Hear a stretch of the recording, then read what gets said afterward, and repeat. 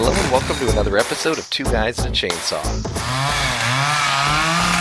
I'm Todd. And I'm Craig. After the Halloween season, we're back to request time. Yep. We're going to try to fulfill a few more requests that we've gotten over this next month. And this one is a long-standing request from our long-standing listener, Manuel. And he has asked us to do Francis Ford Coppola's, one of his first films, Dementia 13. Which also happens to be a Roger Corman-produced film. And we're good old friends of Roger Corman, in spirit anyway. Francis Ford Coppola is one in a long line of directors, special effects people, composers, actors, who Roger Corman's shop really boosted up and into the Hollywood mainstream. And this was Coppola's first film that wasn't a nudie cutie. Yeah, right.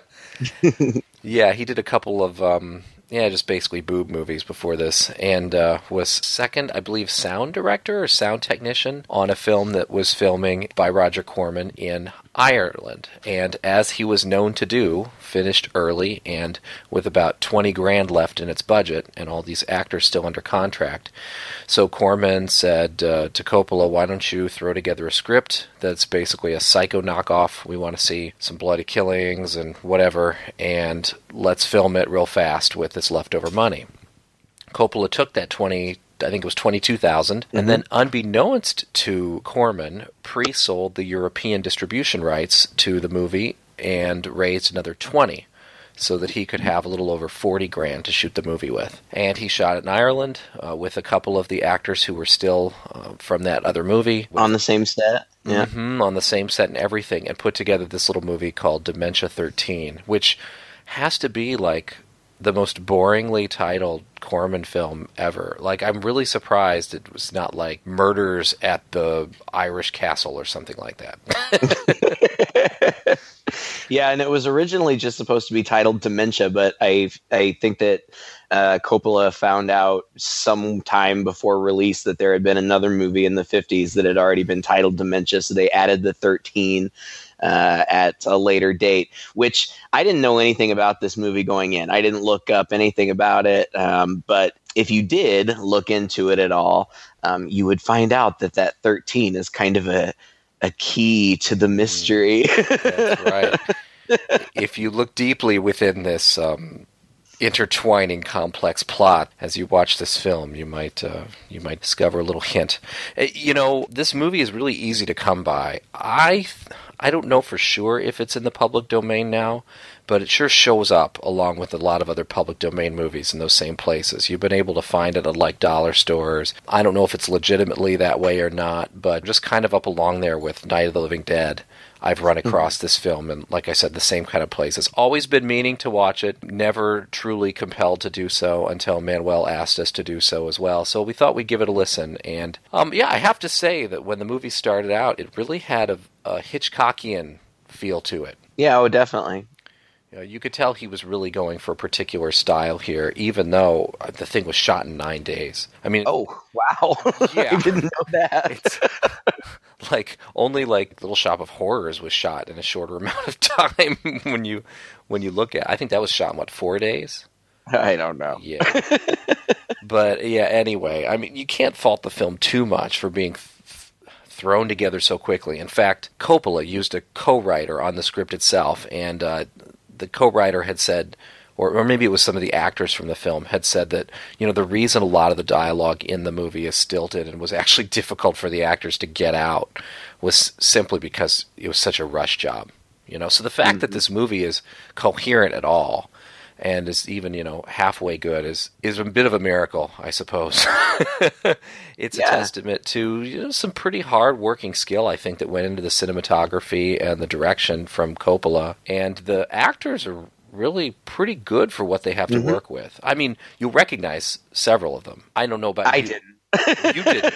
Oh, okay. No, I didn't. But, so I didn't write down any of their names or anything because I didn't really recognize any of them. But then afterwards, I went back and looked at their IMDb pages, and a lot of these folks had been in dozens of movies throughout their career or in dozens of movies. So it's not like these are amateurs. These are pretty good actors. And I have to say that the performances were pretty strong, really. Especially, I particularly liked the woman who played Louise, Yes. who is kind of the main character, especially in the beginning of the movie. And Luana Anders, she was strong. She plays this kind of strong-willed woman. Beyond her character being written that way, I just felt like she had a particularly strong screen presence. She's very beautiful, but very beautiful in a way that didn't seem typical of this time period. She struck me as being very modern, like somebody that you would see on screen today, who maybe, I don't know how to say it, because she is just a beautiful woman, but she's not kind of cookie cutter beautiful. She's got kind of a striking appearance to her, and a real presence on screen. And I really enjoyed her. And I recognized, I think, the guy that played Richard. He seemed familiar to me. I'm not sure why, but you say, and I've read this too, that the dialogue initially seemed very stilted. And I also read that when Coppola had finished the movie, Corman saw a screening of it and was just kind of furious and felt like it was incomprehensible and it didn't have enough of what he wanted, which was the violence and the shock factor. And so he, if I remember correctly, he actually hired a second director to come in and film some additional scenes to kind of make it more what he wanted it to be. And those additional scenes, I know that some of them had to do with Simon the Poacher. And really, for me, they seemed a little bit inconsequential. They could have been taken out and it wouldn't have made any difference. But the movie, as it is only an hour and 15 minutes long. Yeah, it needed something, right? Some padding. Yeah, I understand why he felt the need to pad it. But as far as the stilted dialogue and stuff goes, I didn't really feel that way. I mean, it seemed pretty comprehensible to me. There were parts when I was confused, but it's a mystery. So I felt like I was supposed to be a little bit scratching my head, but yeah, I felt like at times it was a little too on the nose, and especially toward the end, there were some really laugh out loud, horrendous lines that really called attention to themselves that I'm sure we'll get to. But yeah, I don't know. I mean, you're right, but it's a very talky kind of movie, and so when there's not so much action and mostly talking between the characters, they're always expositioning. Yeah. They're always expositioning every chance they get, and that to me at times just felt kind of unnatural. Like, why is this guy suddenly telling this woman, all of his deepest, darkest secrets because they happen to be sitting down at a fire together? Things like that. Sure. Just a little unnatural, but... So you didn't recognize Patrick McGee, the guy who played the detective? No. I don't even remember there being a detective. I'm sorry. Not detective. The doctor. The guy who played the doctor. Sorry. I for a second there, I was scratching my head like, wait, man. Did we watch the same movie? You know who I want him to be? I want him to be the detective in Dial M for Murder, because he's like the spitting image of that guy. Yeah, I mean, he was kind of familiar, but just familiar in that sinister, semi-foreign way that in movies of this era, anybody who is even slightly foreign or who had something of an accent, you're like, ooh, who's that guy? I think I recognized him the most from the 1970s version of Tales from the Crypt and a couple other of these Roger Corman movies like The Mask of the Red Death. I think he was in Die, Monster, Die. He's been in actually a lot of horror films and a lot of these older horror films, although he's had roles in like Chariots of Fire and Barry Lyndon.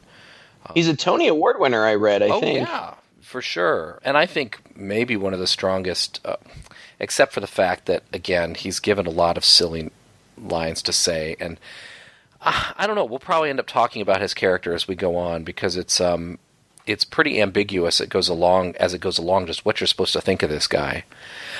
But before we start talking about things, you had mentioned Luana Anders, and I think where I recognized her from the most is one of my wife's favorite films of all time, which is The Pit and the Pendulum, starring Vincent Price, which was another Roger Corman movie just a couple years before this one. And we've probably seen that in our house, like, I don't know, 20 times.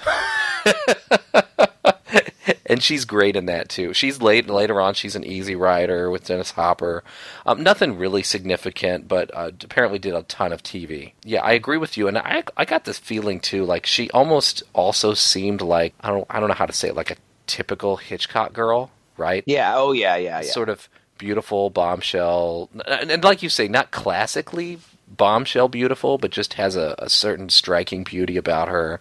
Blonde, short hair that has a bit of a edge to her, right? Yeah. It's past. And like actually, she reminded me, and not because she really looks like her, but she kind of reminded me of Jennifer Tilly a little bit. Just kind of like I don't know. She's got a really striking face. Again, doesn't look anything like Angelina Jolie, but that kind of beauty, like unexpected. I don't know. Well, I'm trying to make it more complicated than it is. She's very beautiful. Well, and I think her personality plays into that a little bit too, because kind of like Jennifer Tilly, she's got a bit of an edge to her. She looks like, and this is true of a lot of Hitchcockian heroines or anti-heroines, as it tends to be, where they seem like they'll be playing that role of the era. Very proper, very kind of nice, naive in some sense woman who all these things happened to, right? Like The Birds or something, or Psycho.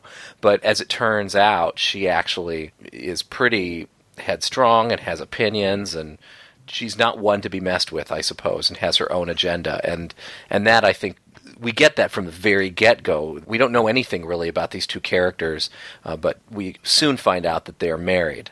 And she plays a character named, like you said, Louise, and then her husband, John, go out on a boat. And again, I'm sorry, but the dialogue's really silly right from the get-go. He's like running out there and he's going on the boat. And she's like, well, where are you going? He's like, I'm going out to row on this boat by myself. And she's like, well, I'll come with you too then. Okay, tell the audience everything they need to know right here. That will is no good. Your mother's still alive. We can talk her into changing it. You are always too greedy, Louise. I just don't like to see her exploiting you. John, you're rowing too hard. Let me row. You're concerned about me, Louise. Is it my heart? Yes. You're only a member of the family as long as you're my wife. If I die before Mother, you're a stranger. Entitled to nothing.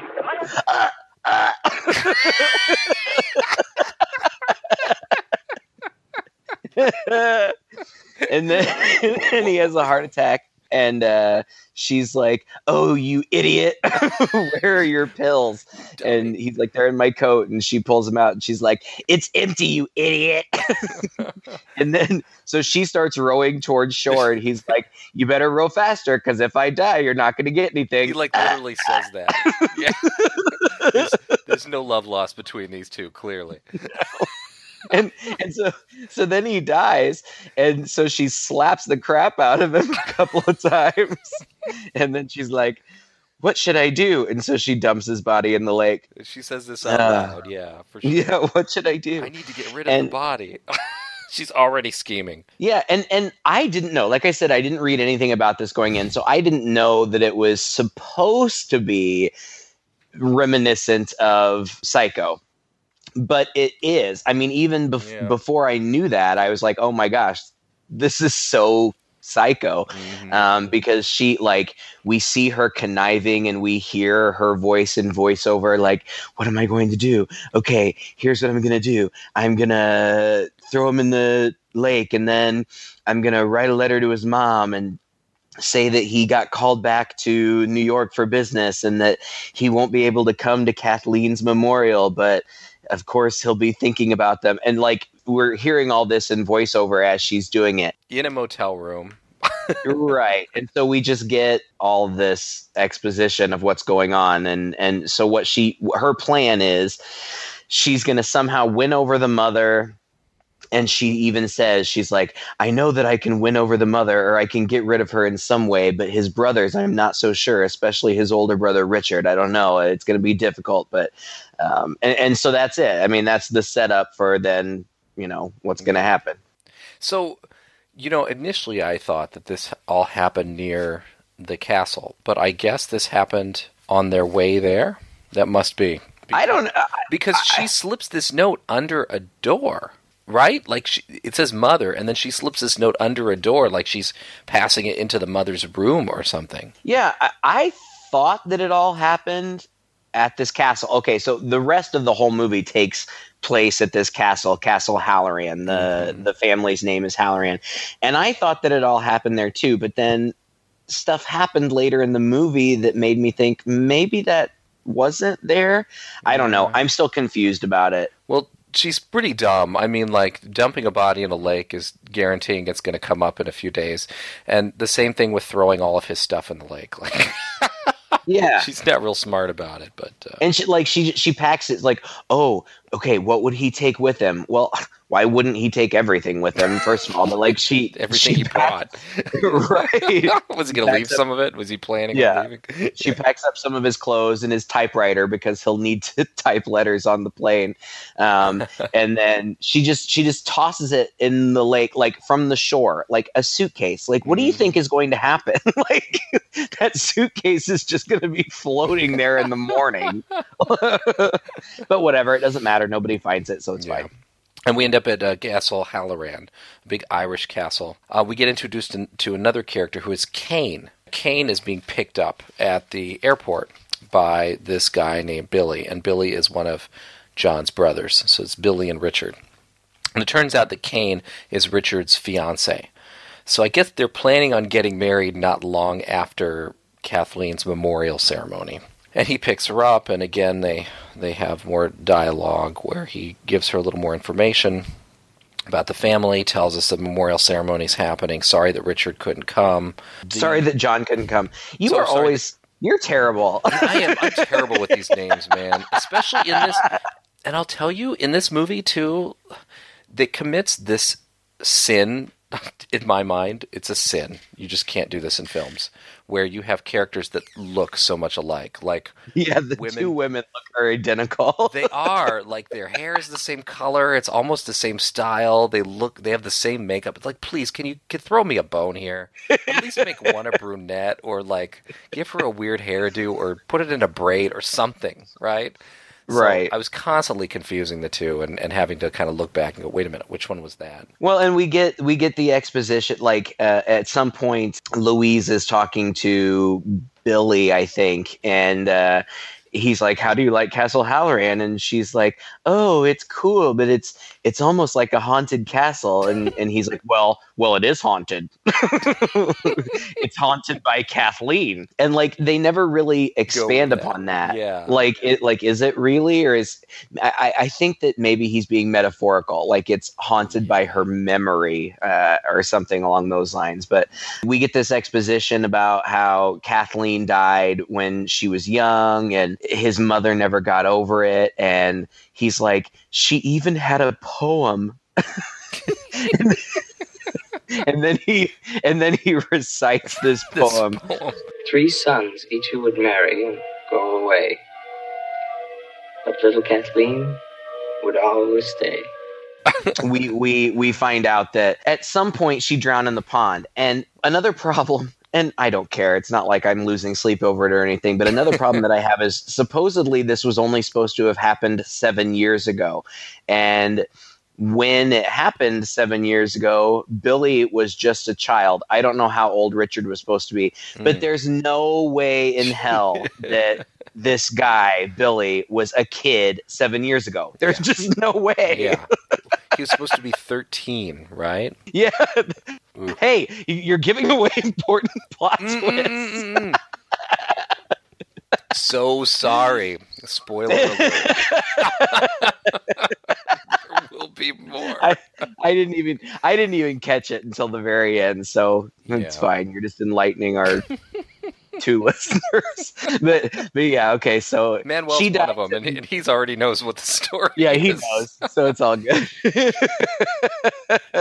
So she died 7 years ago, and the mom never got over it. And there's lots, like you said, there's just kind of lots of dialogue. But what ends up being exposed is that they reconvene every year here in Ireland, even though Richard and John both live and work in the United States, and they recreate her funeral. Yeah, it's just weird. Which, Sad. yeah, right. Why? Exactly. It's a lot of trouble for everybody to come back year after year to throw some flowers on a grave. Let's just Right, and Kane, the girl, at one point says, I think, or maybe it's Louise, I don't know. One of the women says, "Why do you do this?" And like nobody ever answers. don't have a really good answer, except except that it's just to appease the mother. Really, she just hasn't gotten over it, and she insists on it. And then we get introduced to these characters as things go along, and we don't get their names immediately, or even their relationships quite immediately, and they come and go at odd times. So I imagine that, well, at least one of them, like you said, was thrown in after the fact by Corman, just to give us another kill. There's an Irish guy who starts talking about how he's been here 20 years, and he's discussing secret passages and Kathleen in the castle with Kane, I believe, right? Oh, I don't Or is that Louise? Who knows? Who cares? I think one of it's the Kane. blonde chick. Yeah, and Billy talks with Kane or Louise, one of the two, and we get lots of flashbacks to him and Kathleen playing, and so we get this notion that she drowned, and Billy either witnessed it or was the last person to see her or whatever. And they See, and that's where you said things kind of being really on the nose. Like, okay, folks, things are probably going to get spoiled, so I'm sure you'll be terribly disappointed. But like that very first flashback where we see, okay, so they say that Kathleen died, like somebody random was having a wedding at the castle, and Kathleen was a bridesmaid, I guess, even though she was a little girl. She drowned in the pond on that day. Well, we get this flashback from Billy's perspective of the two of them kind of playing and then kind of roughhousing near the edge of the water.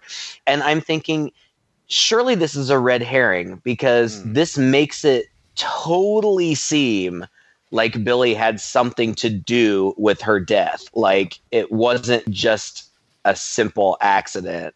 And I thought, oh, well, that's too obvious. So look elsewhere, because that's too obvious. No. Yeah, not really. Oops, spoiler alert. Yeah, they tried to add these red herrings. One of the red herrings, too, is Richard. They make Richard off to be and Richard is like a sculptor, and I guess he brings his studio with him, right? Right.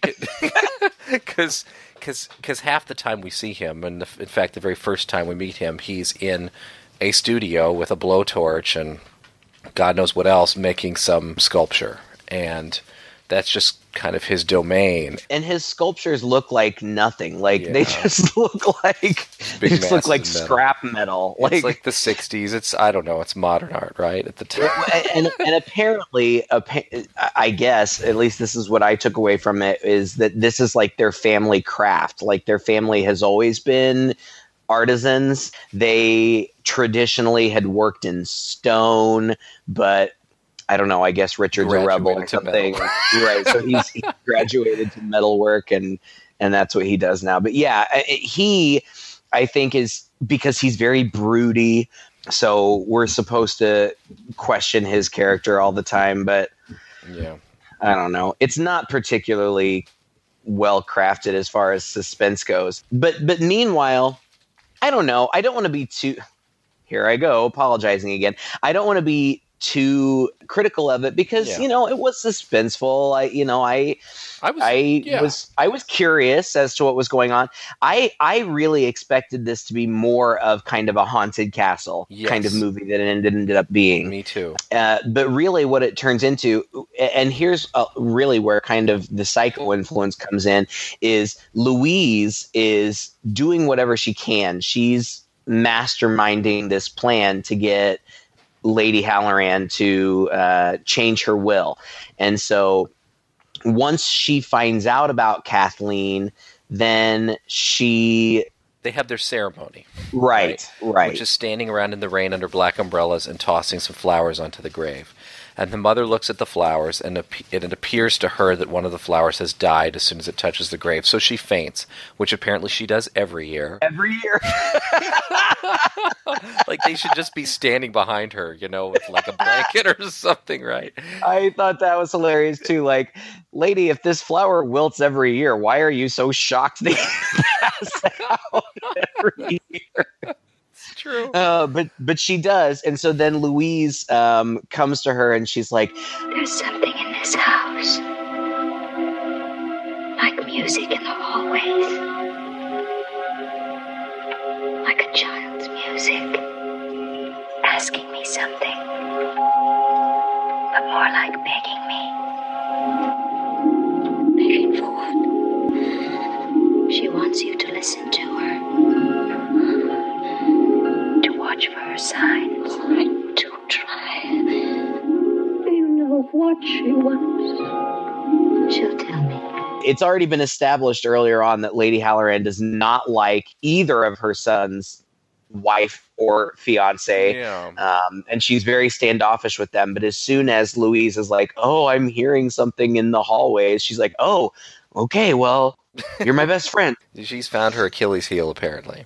Right. And I like this. I like her performance. She is very manipulative and it's strong. I like her performance. And so she goes and on, when Lady Hallorann's sick bed, she tells her this, and then she's got this plan where she roams around the house and she eventually finds Kathleen's room, which is like behind a secret door or something. It's a weird door.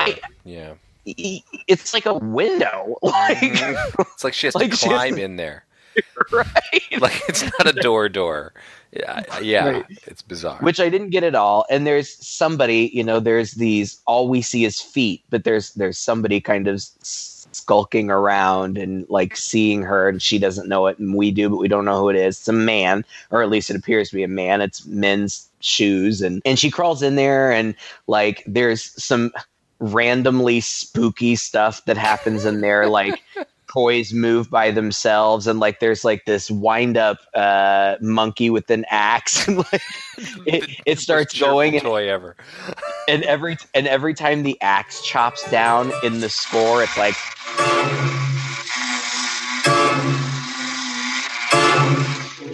but there's no explanation for why these toys are just randomly going off for themselves, and Louise is not at all disturbed by it. She's like, "Oh, okay, whatever."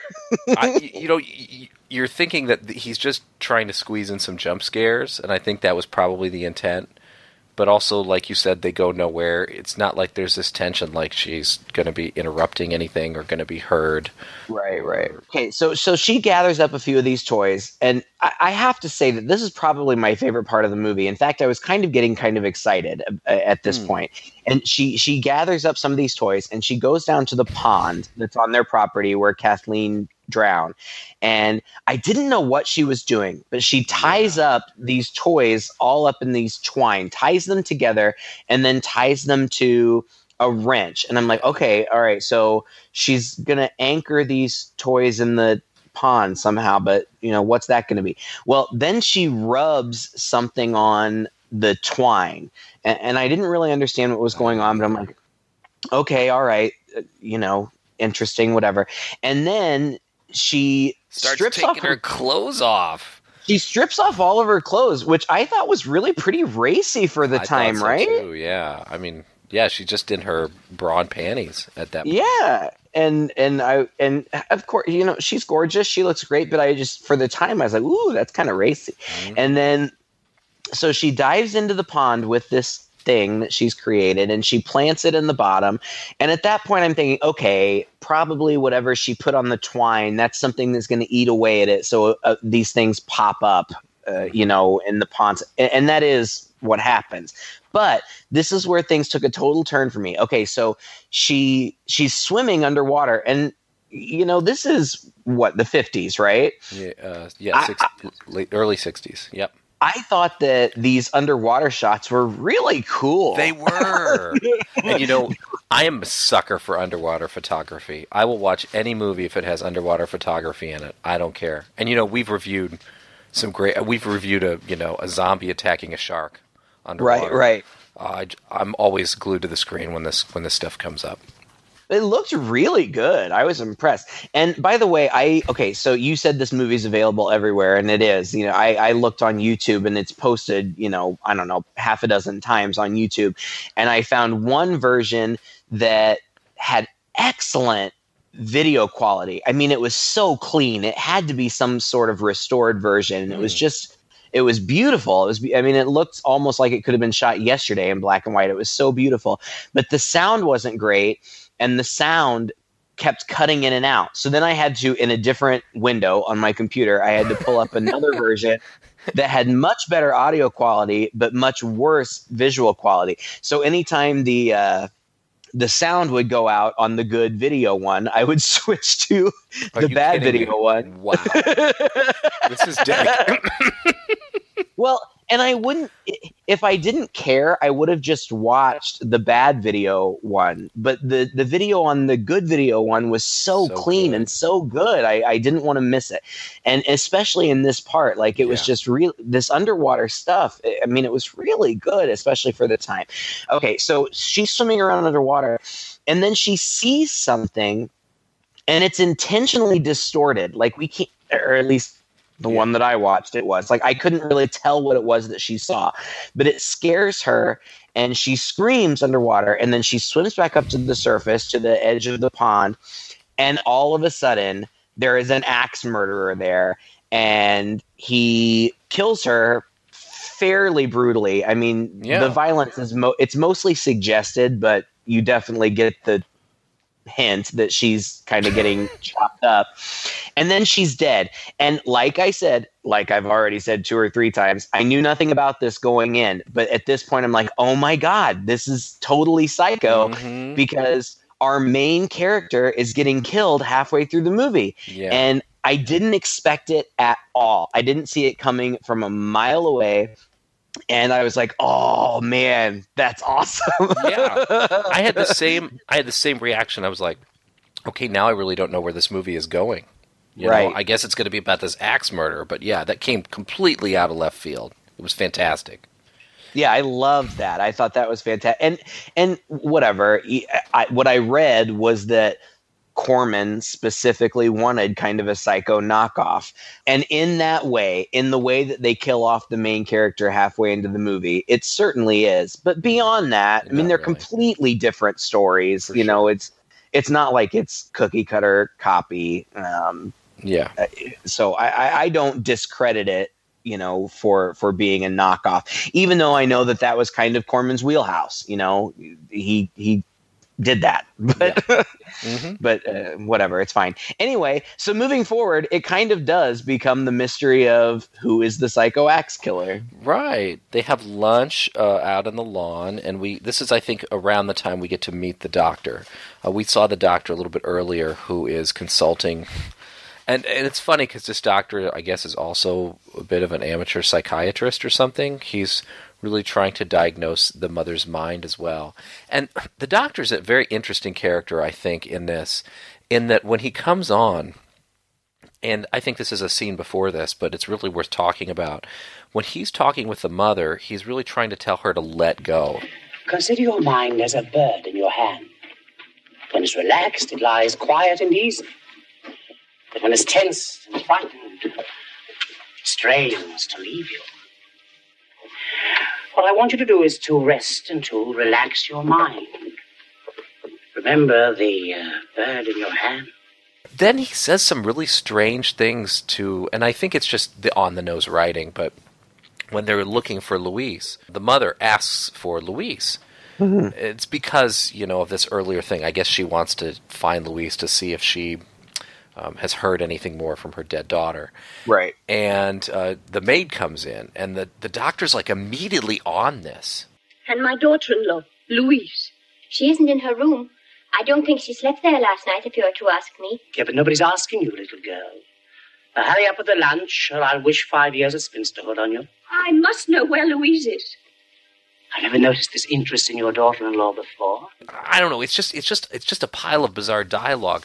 But the end result of all this is, I'm thinking, okay, are they trying to cast suspicions on the doctor? Yeah, I mean, he's just creepy. He's just creepy in general, and I got the sense that it's not so much that he cared about the well-being of this family at all. It was more that he was just concerned about analyzing them. Like, it doesn't really seem like he cares about them at all. It's or about what happens to them or whatever, but just That's true. He wants to figure it out.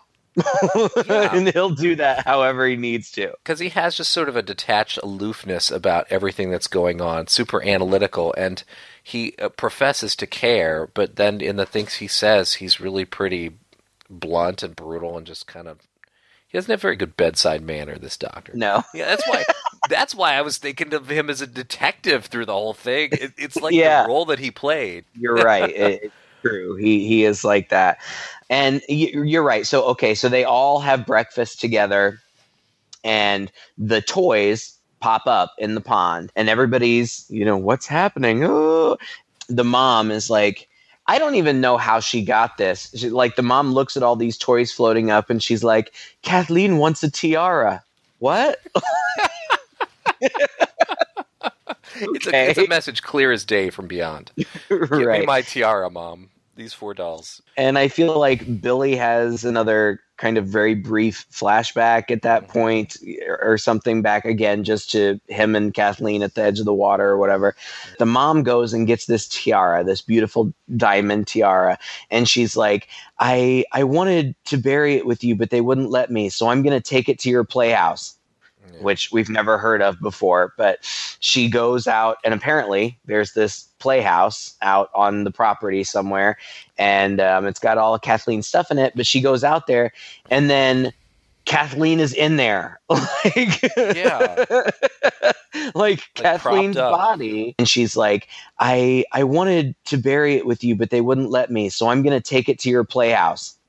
Which we've never heard of before, but she goes out, and apparently there's this playhouse out on the property somewhere, and it's got all of Kathleen's stuff in it, but she goes out there, and then Kathleen is in there. Like Kathleen's body propped up, perfectly preserved, certainly doesn't look like it's been dead and buried for 7 years. It's just sitting there, and she sees it, and she's like, and then all of a sudden the axe murderer shows up, and the axe murderer just starts like tearing down the playhouse. The playhouse. It's like an outdoor playhouse thing. It's like a shed almost, right? Yeah. And so the axe murderer tears it down, and she escapes, and she runs away, and she passes out on the lawn, and Kane and the female maid, I don't remember her name, find her first, and they're like, where's Richard? Where could he be? Like, hint. Right? That's right. Everybody comes out. After a while, the doctor and Richard and Billy all show up, and they take the mom inside, and the whole last half hour of this movie or whatever is just this mystery, and then this is where it gets padded. There's a whole scene, and it's a long scene with Simon the Poacher, who sees like Simon the Poacher with the worst Irish accent you've ever heard in your life. Oh God. Worst Irish accent, and I'm pretty sure a fake mustache too. It's only old bushy tail I'm after. Me soul rat. I swear by the shade of Finn McCool, Master Billy, I'm not poaching your legal game. No, 'tis only that no-good rabbit-stealing fox what brings me here. Please, Master Billy, for the memory of your late great father, God rest his soul, don't turn me over to the bulls. But he's like sees movement in the brush. But I wouldn't want to live near Simon the Poacher, because he just sees leaves moving and starts shooting into them. Like, that's right. He poaches everything in sight, this guy. Right. But there's this scene that it has to go on for 5 minutes where he's just like army crawling in the woods near the pond, and he keeps seeing things moving, but he can't find what it is. And then an owl scares him. And then he crawls into some sort of like den or something. And then Kathleen's body is in there, and he's like, ah! And so he scurries out. and then the axe murderer chops off his head. In hindsight, in having read about it afterwards, like, it's so obvious that this was a scene that was just cut in to give them another kill, because it's entirely inconsequential. But it's pretty, again, it's also a little brutal for the time, I think, and especially for Roger Corman movie, which could tend to be bloody, but again, you have to put that in its context for the time. Nothing Roger Corman ever put out was as near, even approached bloodiness that we would call today. But, you know, the head gets chopped and rolls, and and I think at this point, and I gave the movie a lot of credit, because I thought, okay, we've seen now these 3 kills by an axe murderer, and now it's about an axe murderer. You know, like, I mean, with the first one, the person who killed Louise wanted to kill Louise, you know, like they had a thing against Louise and wanted her out of the picture. Right. But then by the time this random dude wandering around in the woods gets his head cut off, it's like, okay, this is a movie about some guy that just who's going to kill everybody by the end of this if he's not stopped. And so my mind was really, you know, you're always looking for motive, and at this point I was completely confused. Like, okay, there's clearly no motive. You know, we're talking about, again, a psycho situation or something like that. And so I actually give the movie a lot of credit, whether this part was inserted or not, that the mom was almost hacked, that this guy was killed, that she was killed, and now I really had no idea what was going on. True. It was very unpredictable. Let's put it that way. Yeah. I totally agree. And it kept my interest for that reason. Yeah.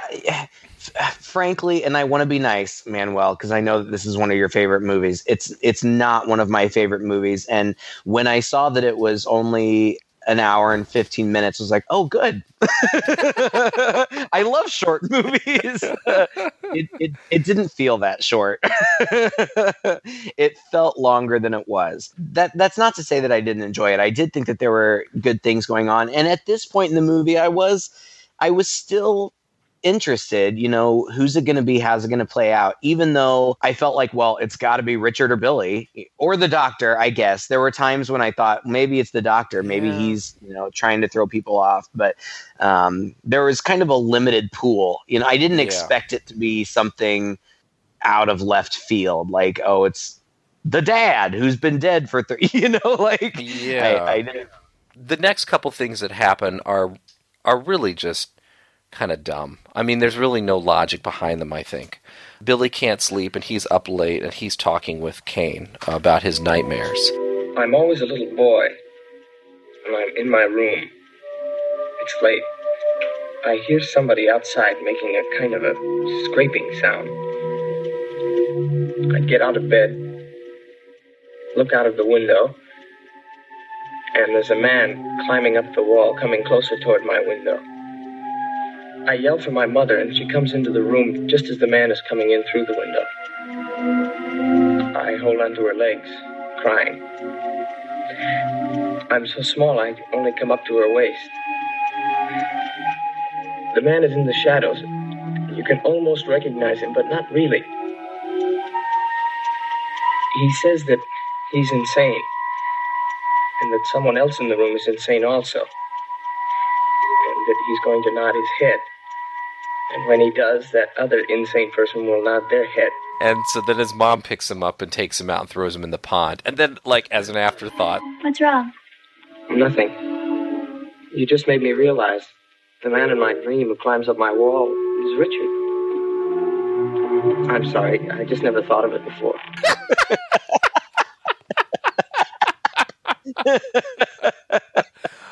Oh, man, so bad, so bad. And then, for reasons I still don't understand, Arthur decides that the pond needs... I'm sorry. Yeah, that's his name. The doctor decides that the pond needs to be drained. Oh, yeah, right. Arthur's the groundskeeper, right. And so he tells Arthur to drain it, and he's like, I don't know how. And he's like, well, here's some keys, and this is how you do it. So he drains the pond. Whatever, right? And I'm not sure what he was expecting to find, but it seemed like he found exactly what he expected to find, because what he unearths is what scared Louise when she was under there, which is almost like a tombstone, and it says, "Forgive me, Kathleen." And at this point, if you haven't figured out who the killer is, you're really dense. Yeah. Right. There's only one person who can be racked with guilt over Kathleen. Exactly. But they're still trying really, really hard to make you think that it's Richard, even though it pretty obviously isn't. This was this was the point where I was confused, because I thought surely when they drained the pond, they would find John's body. Yes, exactly. But they don't. Suitcase and whatever else. Right. So I guess you must be right that wherever she dumped John was not at the place. I thought for sure that she had dumped him in the pond, but apparently not. And not just John's body, but Louise's body. Hello. Yeah. And the poacher's head. I mean, right. Where are all these bodies going? You know, at this point, nobody really gives a rat's ass that Louise is gone. By the way, not really. Written her off as stealing the silverware and skipping town. Right. So this happens, and they find this tombstone, and the doctor is like, "Your family are all artisans, right?" And he's looking at Richard, and Richard's like, "You know that I work in metal." And the doctor's like, "Yeah, but that shrine looks like it's 6 or 7 years old, and you were still working in stone at that time." The doctor knows so much about this family. Yeah. And so then Richard goes skulking around through some catacombs. Get that either. Which I guess are in the castle. And Kane is following him, and they end up in this room that has all of these beautiful busts and stone sculptures. And it's, I guess he tells her when she reveals herself because a rat scares her or something. He's like, "This is my dad's studio. I was trying to figure out who made that shrine." And she's like, "Oh my God, I'm so sorry I ever doubted you. I'll never doubt you again. Let's get married right now." But then, as the camera backs out away from the two of them embracing, Kathleen's body again is in the foreground. What? What does this mean? I know. I didn't get it either. Okay, and so then the doctor takes Billy out for a drink, and this part, oh God, maybe my mind goes to strange places, but it seemed oddly seductive to me. He was taking out this young boy, and young boy, he's not that young, he's a man, but significantly younger than the doctor. And he takes him to this bar, and they're under the guise of they're looking for Louise. Mm-hmm. But that clearly isn't the reason. And he gives Billy a drink, and Billy's like, "No, I don't drink." And he's like, "Come on, it's Ireland." And he's that's right. And as a doctor, of course, he's like, "It's really the only medicine you can take around here. Right. Only thing that'll get you through this is alcohol." So he's plying this young guy with liquor, which is weird. Okay, and then that's where the seductive part ends. But I thought it was kind of weird. Yeah, and then he's like, "You're the only one who saw Kathleen drown." And Billy's like, "No, I didn't." And the doctor's like, "Yes, you did." And Billy says, "No, I didn't." And the doctor says, "Yes, you did, because you told me." Richard, tell me what happened. What happened to Louise? Fishy, fishy in the brook. Daddy caught you on a hook. Fishy, fishy in the brook.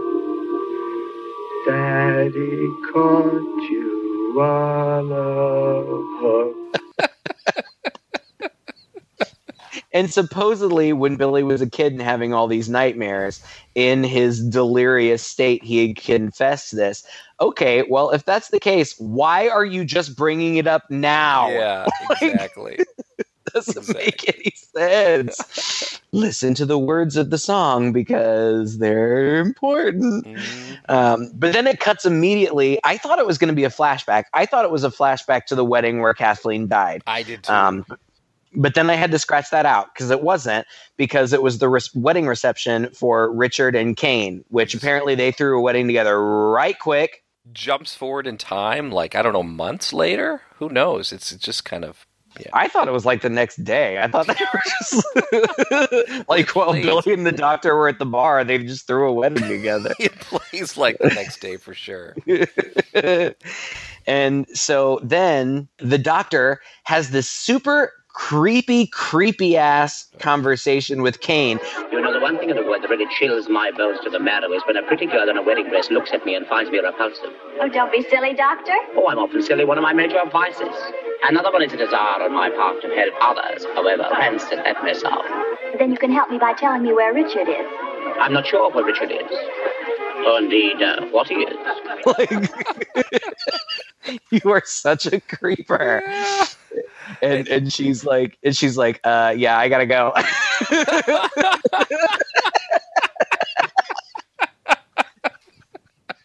It's another one of these really funny moments where, okay, apparently time has passed, and he's now trying to convince her that the family is bad news. Right. Really? No. Your timing is just really poor on all this. So Kane and Richard run off for a romp in the hay, literally. Some new location that we didn't know about before.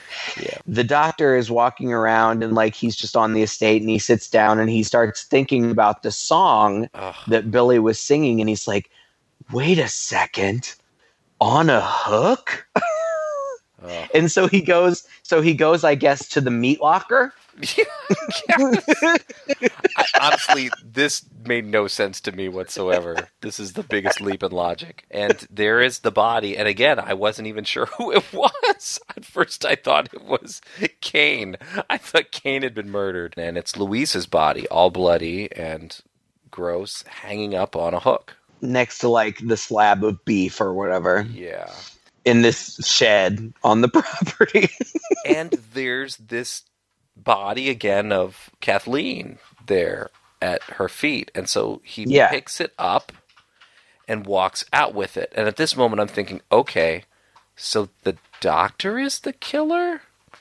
I was there too. This is this MO. I mean, at this point, you realize this body has been at almost every murder, except in the foreground of the catacomb scene where who knows why it was there and why an axe murder didn't leap in after it either. But anyway, yeah, and then he brings it outside to the grounds, it's by this fountain or something in the garden. And then everybody in the wedding party comes out and sees it and screams. And then out leaps Billy with an axe and tries to murder Kane, who's the one who screamed first at the body. And basically at the end of this, the doctor has to explain it all to us, in 3 lines of dialogue just before the credits go. He made a wax doll, something he could protect, to relieve his guilt. And so it was really just the fact that each of these people happened to stumble upon this wax figure as Billy was moving it about the castle grounds that caused them to get axed. Right. And the doctor figured this all out somehow, even though this would have been the first time that he had seen the wax figure or anybody knew anything about the wax figure. His plan was then to lure him out by taking it out into the garden. So it's pretty convoluted. Yeah, so we get the 30-second flashback where we see that in their rough housing, Billy had somehow unintentionally, I guess, knocked Kathleen into the water, but then she died, and that's why he was so guilty or whatever. And then he's like, this Kathleen is just a wax figure, and he takes the axe and smashes her face. The end. And like literally, the end. Roll the credits after the smashed face doll. It's just so we could have credits rolling over a still image of what looks like a woman with an axe in her face, yeah. Right. Yeah. I don't know. Like, I don't think this movie's bad. No, certainly not. I think it's perfectly fine. You know, like Todd, and anybody who's listened to us for any period of time knows that I'm just really not much into these old movies. I'm just not that much into it. It's not my thing. Mm-hmm. But it's Hitchcockian. It's reminiscent of Psycho. And Francis Ford Coppola, went on to be one of the most celebrated directors of our time. Mm-hmm. So, this is his first real effort. Like you said, he had done some booby flicks before this, but this was kind of his first real film. And he was doing it under some pretty tight restrictions as far as time and budget. And he didn't even really have any control over casting or location or anything like that. And so considering all of those things, it's a pretty darn good movie.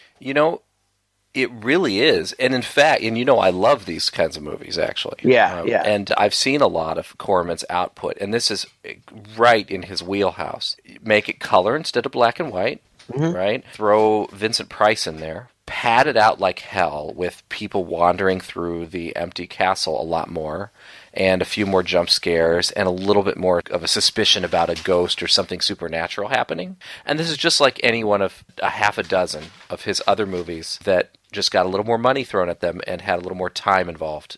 Sure. Strip that all away from those movies, and you end up with this movie, which is, again, it's a little potboiler. It's got a little silliness, but you can really chalk it all up to the fact that they shot the freaking thing in 9 days with $40,000. And considering that, some really strong performances. I mean, the actors here are pretty darn good. I have to say, there were some scenes, especially, some of these dialogue scenes where it was kind of close up on a couple of characters having back and forth, where I thought their performances were really strong, mm-hmm. Surprisingly strong for the type of movie that this is. Well, there's a remake. I don't know if it's out. I think it's out. Is it out now? You can rent it for $4.99 on YouTube. I'm kind of curious to see it, to be honest, because I think this is a movie, again, at its core, it's not a bad idea. Put some time and some money and some effort into it and make a better script, and it would be really interesting, I think. I don't know. I watched the trailer. It doesn't look very good. Oh, really?